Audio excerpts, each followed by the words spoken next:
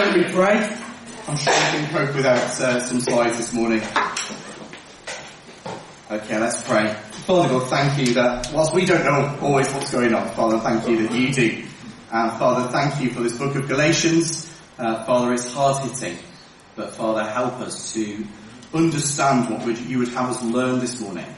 Father, help us to get closer to you, closer to the truth, closer to your Son. And Father, change as we pray in Jesus' name. Amen. Amen. I'll leave these over here. Thanks, Stephen. Yeah, everything going. Well, Yorkshiremen have a reputation for straight talking, calling a spade a shovel, not beating around the bush, more sort of beating the bush, being about as blunt as a pencil in a preschool. But if Yorkshiremen are straight talkers, then Tarsus, where Paul, the author of Galations, is from, must be somewhere near Selby, I think, somewhere in North Yorkshire. Because as we read through Galatians, we're going to discover that Paul is a straight talker. Actually, I think I'm thinking of Tadcaster rather than Tarsus, but never mind. Paul is a straight talker, and Galatians is a straight talking gospel. The apostle here does not mince his word. He really does tell it as it is. In Galatians, we're going to see some of the strongest language in the New Testament. And Paul, as he writes this, he's genuinely emotional. He's shocked, he's flabbergasted, he's frustrated that churches that he planted not that long ago have actually ditched the gospel that he preached to them and instead have gone to a different message taught by different teachers. Now these churches are likely the ones we've heard of if you've read through the book of Acts before. We're talking about Lystra, Derbe, Iconium. Those were the churches in Galatia. That would be a nice map on the screen, but I'll let you have a look at it later on. These were the places that he visited and established churches on his first missionary journey. Really, they were the first fruits of his missionary endeavours. That's what he was doing. And now they're leaving his gospel behind and taking an entirely different path. And Paul feels shocked, sad, betrayed that his children in the faith would abandon him so quickly. But it's not just the personal hurt that he feels. It's the spiritual danger that they face that's making him emotional. This is not like swapping allegiance to a supermarket or a football team. This is like swapping your insulin for sugar pills. This is like swapping your life-giving water for poison. Paul is no mere teacher, and his message is no mere it's not a man-made fable at all. You cannot change the message that Paul brings without dire consequences. You cannot ditch the messenger as though he was some 2-bit delivery boy. Paul has his commission from God himself. He has the gospel from God. And he has only one master, God. So we're going to look at those 3 things together, the things that Paul has. And the first one is one commission. One commission. Have a look with me again at verses 1 to 5. Paul, an apostle, not from men nor through man, but through Jesus Christ and God the Father, who raised him from the dead, and all the brothers who are with me. To the churches in Galatia, grace to you and peace from God our Father and the Lord Jesus Christ, who gave himself for our sins to deliver us from the present evil age, according to the will of our God and Father, to whom be glory forever and ever. Amen. In order to protect the Galatians, his children really in a way, it reminds them where his commission to be an apostle came from. Clearly there are other people who've come into the church. He calls them false brothers later on in the letter. And they're suggesting that Paul's not really the real deal. They're suggesting that really he's not quite as good an apostle as they are. He's not really coming in God's name. He was sent by men in Antioch, but they were sent by God to preach. But Paul was not commissioned by men. Paul was commissioned by God. He'll go into more detail in next week's passage, but straight away he wants them to remember his commission. And that it came straight from the lips of Jesus Christ, just like the other apostles. It was the risen Christ on the road to Damascus who said to him, Acts 26, 16 to 18. I think I've got it on the screen. But rise and stand upon your feet, For I have appeared to you for this purpose, to appoint you as a servant and a witness to the things in which you have seen me, and to do those things in which I will appear to you, delivering you from your people and from the Gentiles, to whom I am sending you, to open their eyes, so that they may turn from darkness to light, and from the power of Satan to God, that they may receive forgiveness of sins and a place among those who are sanctified by faith in me.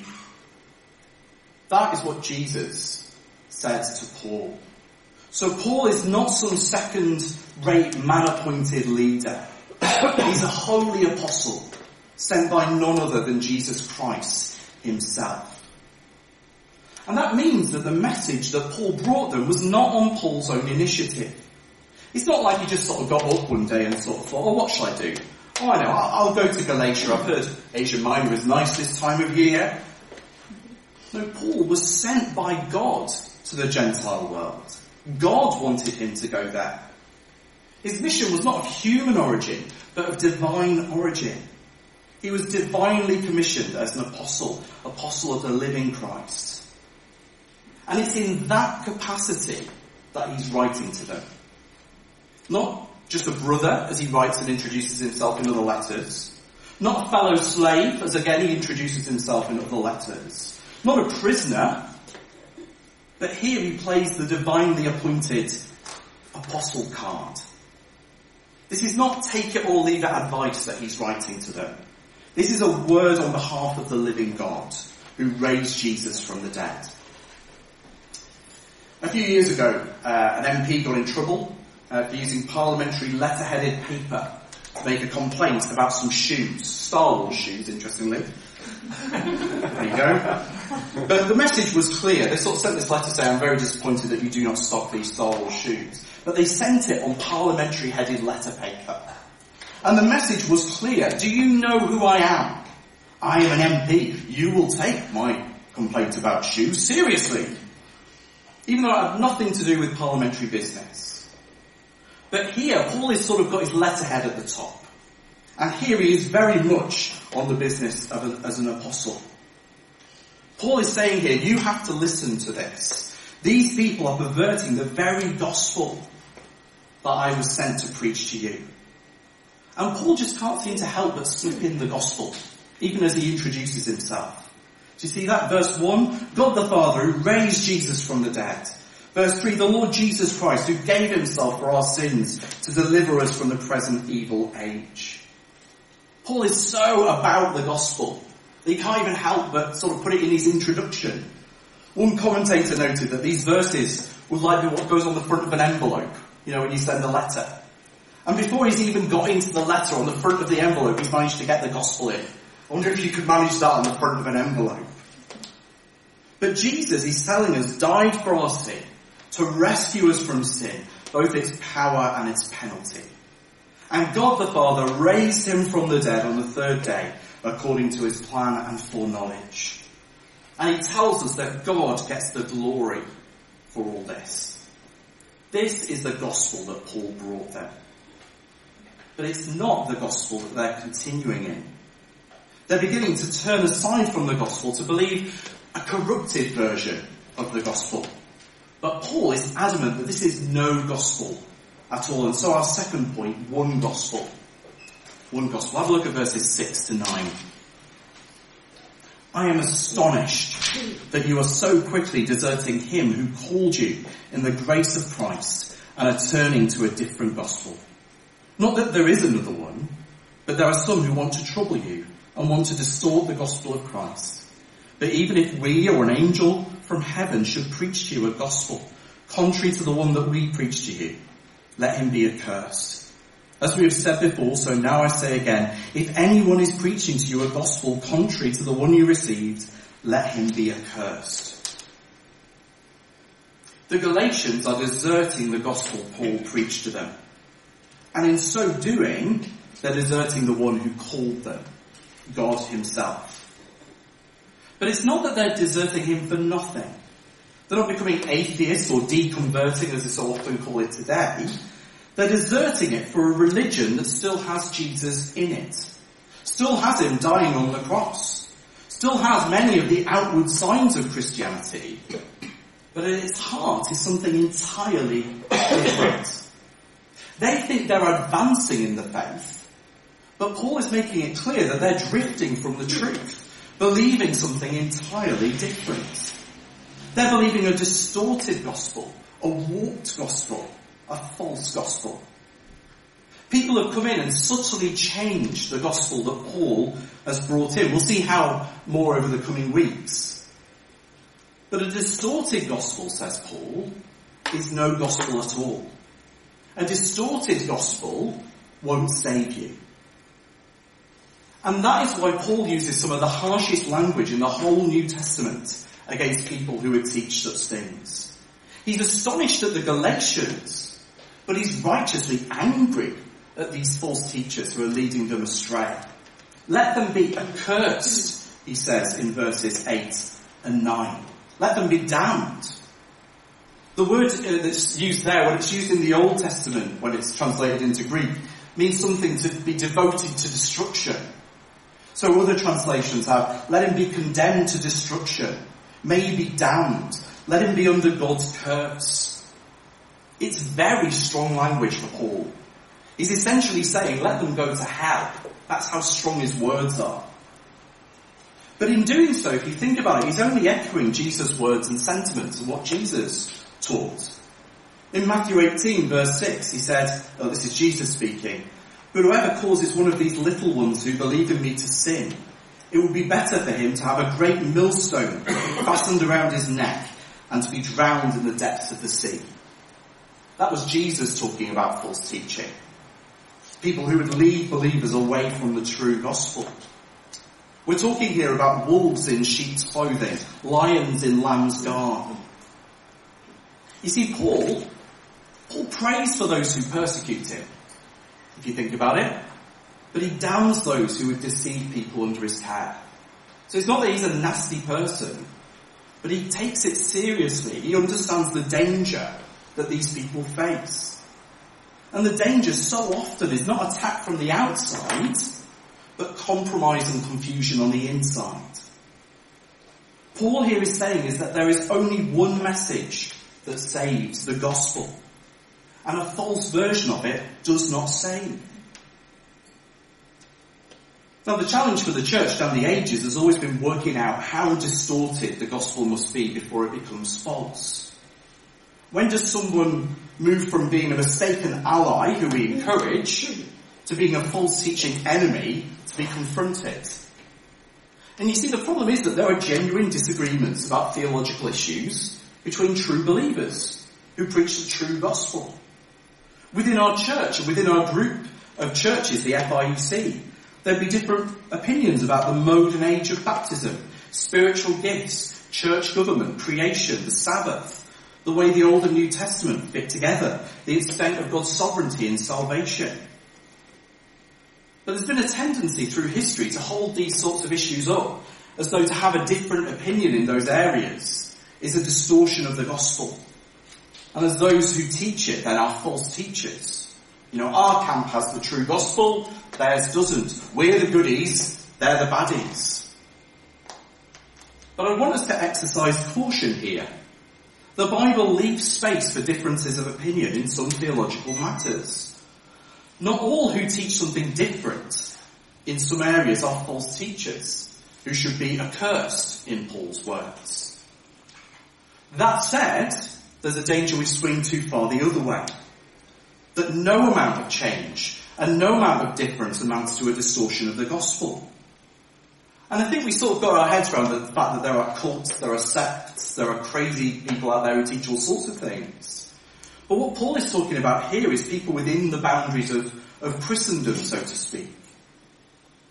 So, for example, what if someone taught on baptism that water baptism actually saved you? So, you know, you actually, when you go through the water, that saves you and secures your place in heaven. Well, believe it or not, one of the largest denominations in the UK teaches that. What if someone taught you that you must speak in tongues to be a true believer? There are churches in nearby cities that believe that. What if someone taught that Jesus was merely a great moral example? that if you're kind, you're a Christian. There are many, many churches that preach that message. But those things are damnable lies. We tend not to call them out, do we, so often, especially that last one, as we might call out the cults and different things like that, but they are lies.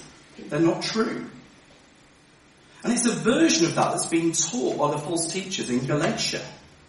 Not so much being kind to get to heaven, but keeping the law keeping. Do what the law says is their message. And it might sound sort of good and right in a way.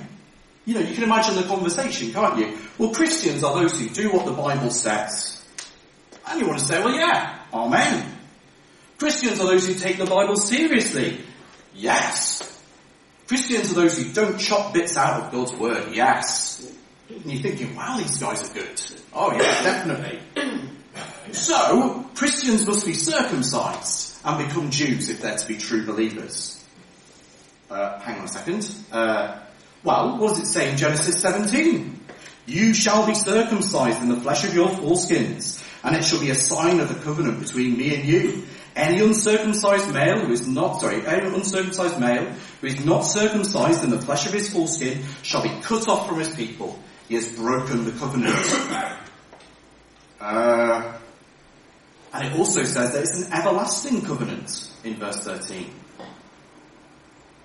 Can you see how their argument would go? You know, we are the ones who want to keep the law, aren't we? Didn't Jesus say in Matthew 5:18, for truly I say to you, until heaven and earth pass away, not an iota, not a dot will pass away from the law until all is accomplished. Well, don't we want to do what Jesus says? Do we want to be more like Jesus? Well, Jesus was circumcised. Jesus was a Jew. Jesus kept all the festivals and food laws and commands, didn't he? And you can see how it could throw this young church into confusion.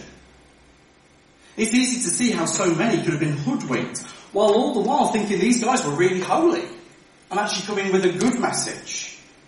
After all, who would argue that we don't want to be more like Jesus?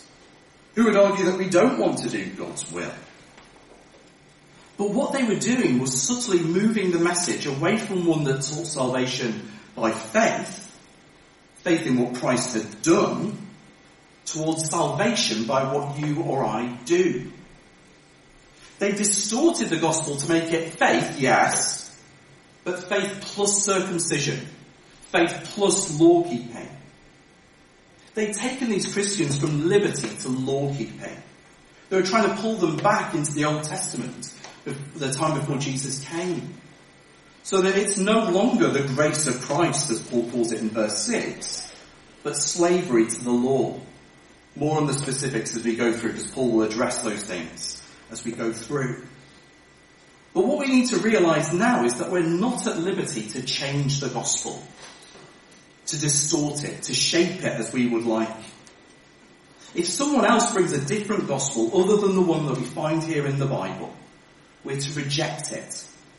And it doesn't matter if an angel comes down from heaven with it, a la Joseph Smith of the Mormons or Muhammad of the Muslims. We're not to believe it. It wouldn't matter if we found another letter supposedly from Paul that taught something different. Paul says, even if I preach something different, you're not to believe it. Friends, even if I were to stand up here in this pulpit and bring you something other than the gospel of grace, then you are not to believe me. There are plenty of preachers who have started off with the message and then strayed off into something else. Paul does not put himself beyond that happening. He tells them not to believe him if he preaches something else. Well, friends, if I ever preach to you a false gospel, please, please, please stand up and rebuke me. Don't let me damn people to hell with a false message. Now, I should say, that doesn't mean if I have an off week, everybody stand up or, if I misquote a Bible verse, or you just happen to disagree with me on an issue. But if I come to you with something other than the gospel of grace, the one that tells of Jesus Christ, who gave himself for our sins to deliver us from the present age, who was raised from the dead on the third day, who will return in glory to judge the living and the dead, who saves us by grace alone, through faith alone, to the glory of God alone. If I bring you a message contrary to that, then friends, I'm in that category of people who should be accursed. But having that position will not win us friends. So finally, we have one master, verse 10. Let me read it to you again. For am I now seeking the approval of man or of God? Or am I trying to please man? If I was still trying to please man, I would not be a servant of Christ. Paul's opponents were obviously trying to make out that Paul was a people pleaser. He didn't bring you the full message, he just sort of gave you an easy gospel. One that didn't involve the graft of keeping the law or the pain of circumcision. But Paul's statements show that he is no people pleaser. He denounces his opponents, these false teachers, these false brothers, in the strongest of terms. Paul does want to please, but it's not people that he wants to please. It's Christ, his master. That's the one he wants to please. We said at the beginning that Paul didn't introduce himself as a servant of Christ at the beginning of the letter. But he tells us here that's still his identity. Now our translation waters down that phrase a little. The phrase is literally that he is a slave of Christ. So if I was still trying to please people, I would not be a slave of Christ. What he's saying there is that claims that there are only one gospel that saves. Claims that those who teach something different are false teachers. Those things are not people-pleasing things, are they? They're virtually guaranteed to make you unpopular. But in the end, it's not the opinion of the masses that counts. It's not the opinion of crowds that we seek. Actually, really, the approval that we seek is just of one person, God. And Paul knew that. He knew that that was the one he was seeking to please. And we need to remember that too. We have one master. And at the end of the day, it's not popularity. So often we keep quiet about things for fear of losing face with others, don't we? When we're called to seek God's face. Are we people pleasers or God pleasers? Because Paul says the two are incompatible. You only have one master in the end. Now, I'm not suggesting here that we go around picketing other churches or places of worship. I'm not suggesting that we go around with sandwich boards denouncing other people on them. But it means that we need to take into account as individuals and as a church that not everyone who claims the mantle Christian or preacher actually preaches the gospel, the real one. And that will have an effect on what we do. It means as a church we have to be careful who we work with and who we stand with. Many inter-church organisations have so low a level of entry requirements that there will be groups within them that adhere to false teaching. It's telling here that the Galations, the false teachers here, would probably be able to join most ecumenical organisations that are around today, even though Paul counts them as accursed and troublers of the church. That said, cooperation between true churches that preach the gospel is encouraged in the Bible. So it's not saying that we cut ourselves off completely. It's not about just trying to, be on your own little corner. Actually, there is a wider church that we work with, but we need to be careful who we work with. And it also means as individuals, sometimes we'll have to tell people that what they believe is wrong. Both those who are being led astray and those leading astray. Paul is firm with the Galatians. He's clearly emotional that they are abandoning his gospel. But his goal, first and foremost, is to win them back. He's actually writing this because he wants them to come back in. He's strong about the false teachers because he wants to make it really clear to the Galatians that they are wrong. You can't read this letter and think that Paul sort of wants a halfway house, sort of come to me back a bit, but sort of go with these other teachers a bit. With the false teachers themselves, though, I think we can see from other scriptures, it depends on context as to how we treat them. Here they are those who are troubling his spiritual children. And so Paul almost pounces like a lioness defending her cubs. But when he's writing to Timothy, he writes that he's to correct his opponents with gentleness, praying for them to arrive at the knowledge of the truth. I think the closest example I've ever had with this is conversations with Mormon missionaries.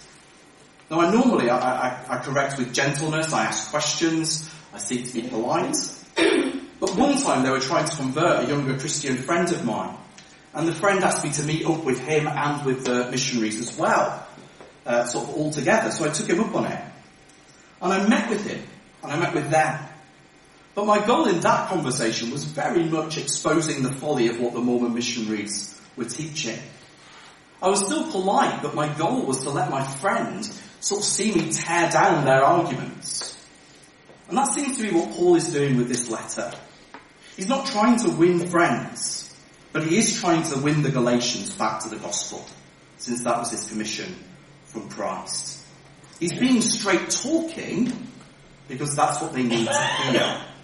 He's calling false teaching because that's what it is, whether we are straight talking Yorkshiremen or not. So we need to speak plainly about these things, lovingly but firmly, and not to please people, but to please our Heavenly Father, our one Master. Well, let's pray that God will give us the strength to do that. Let's pray.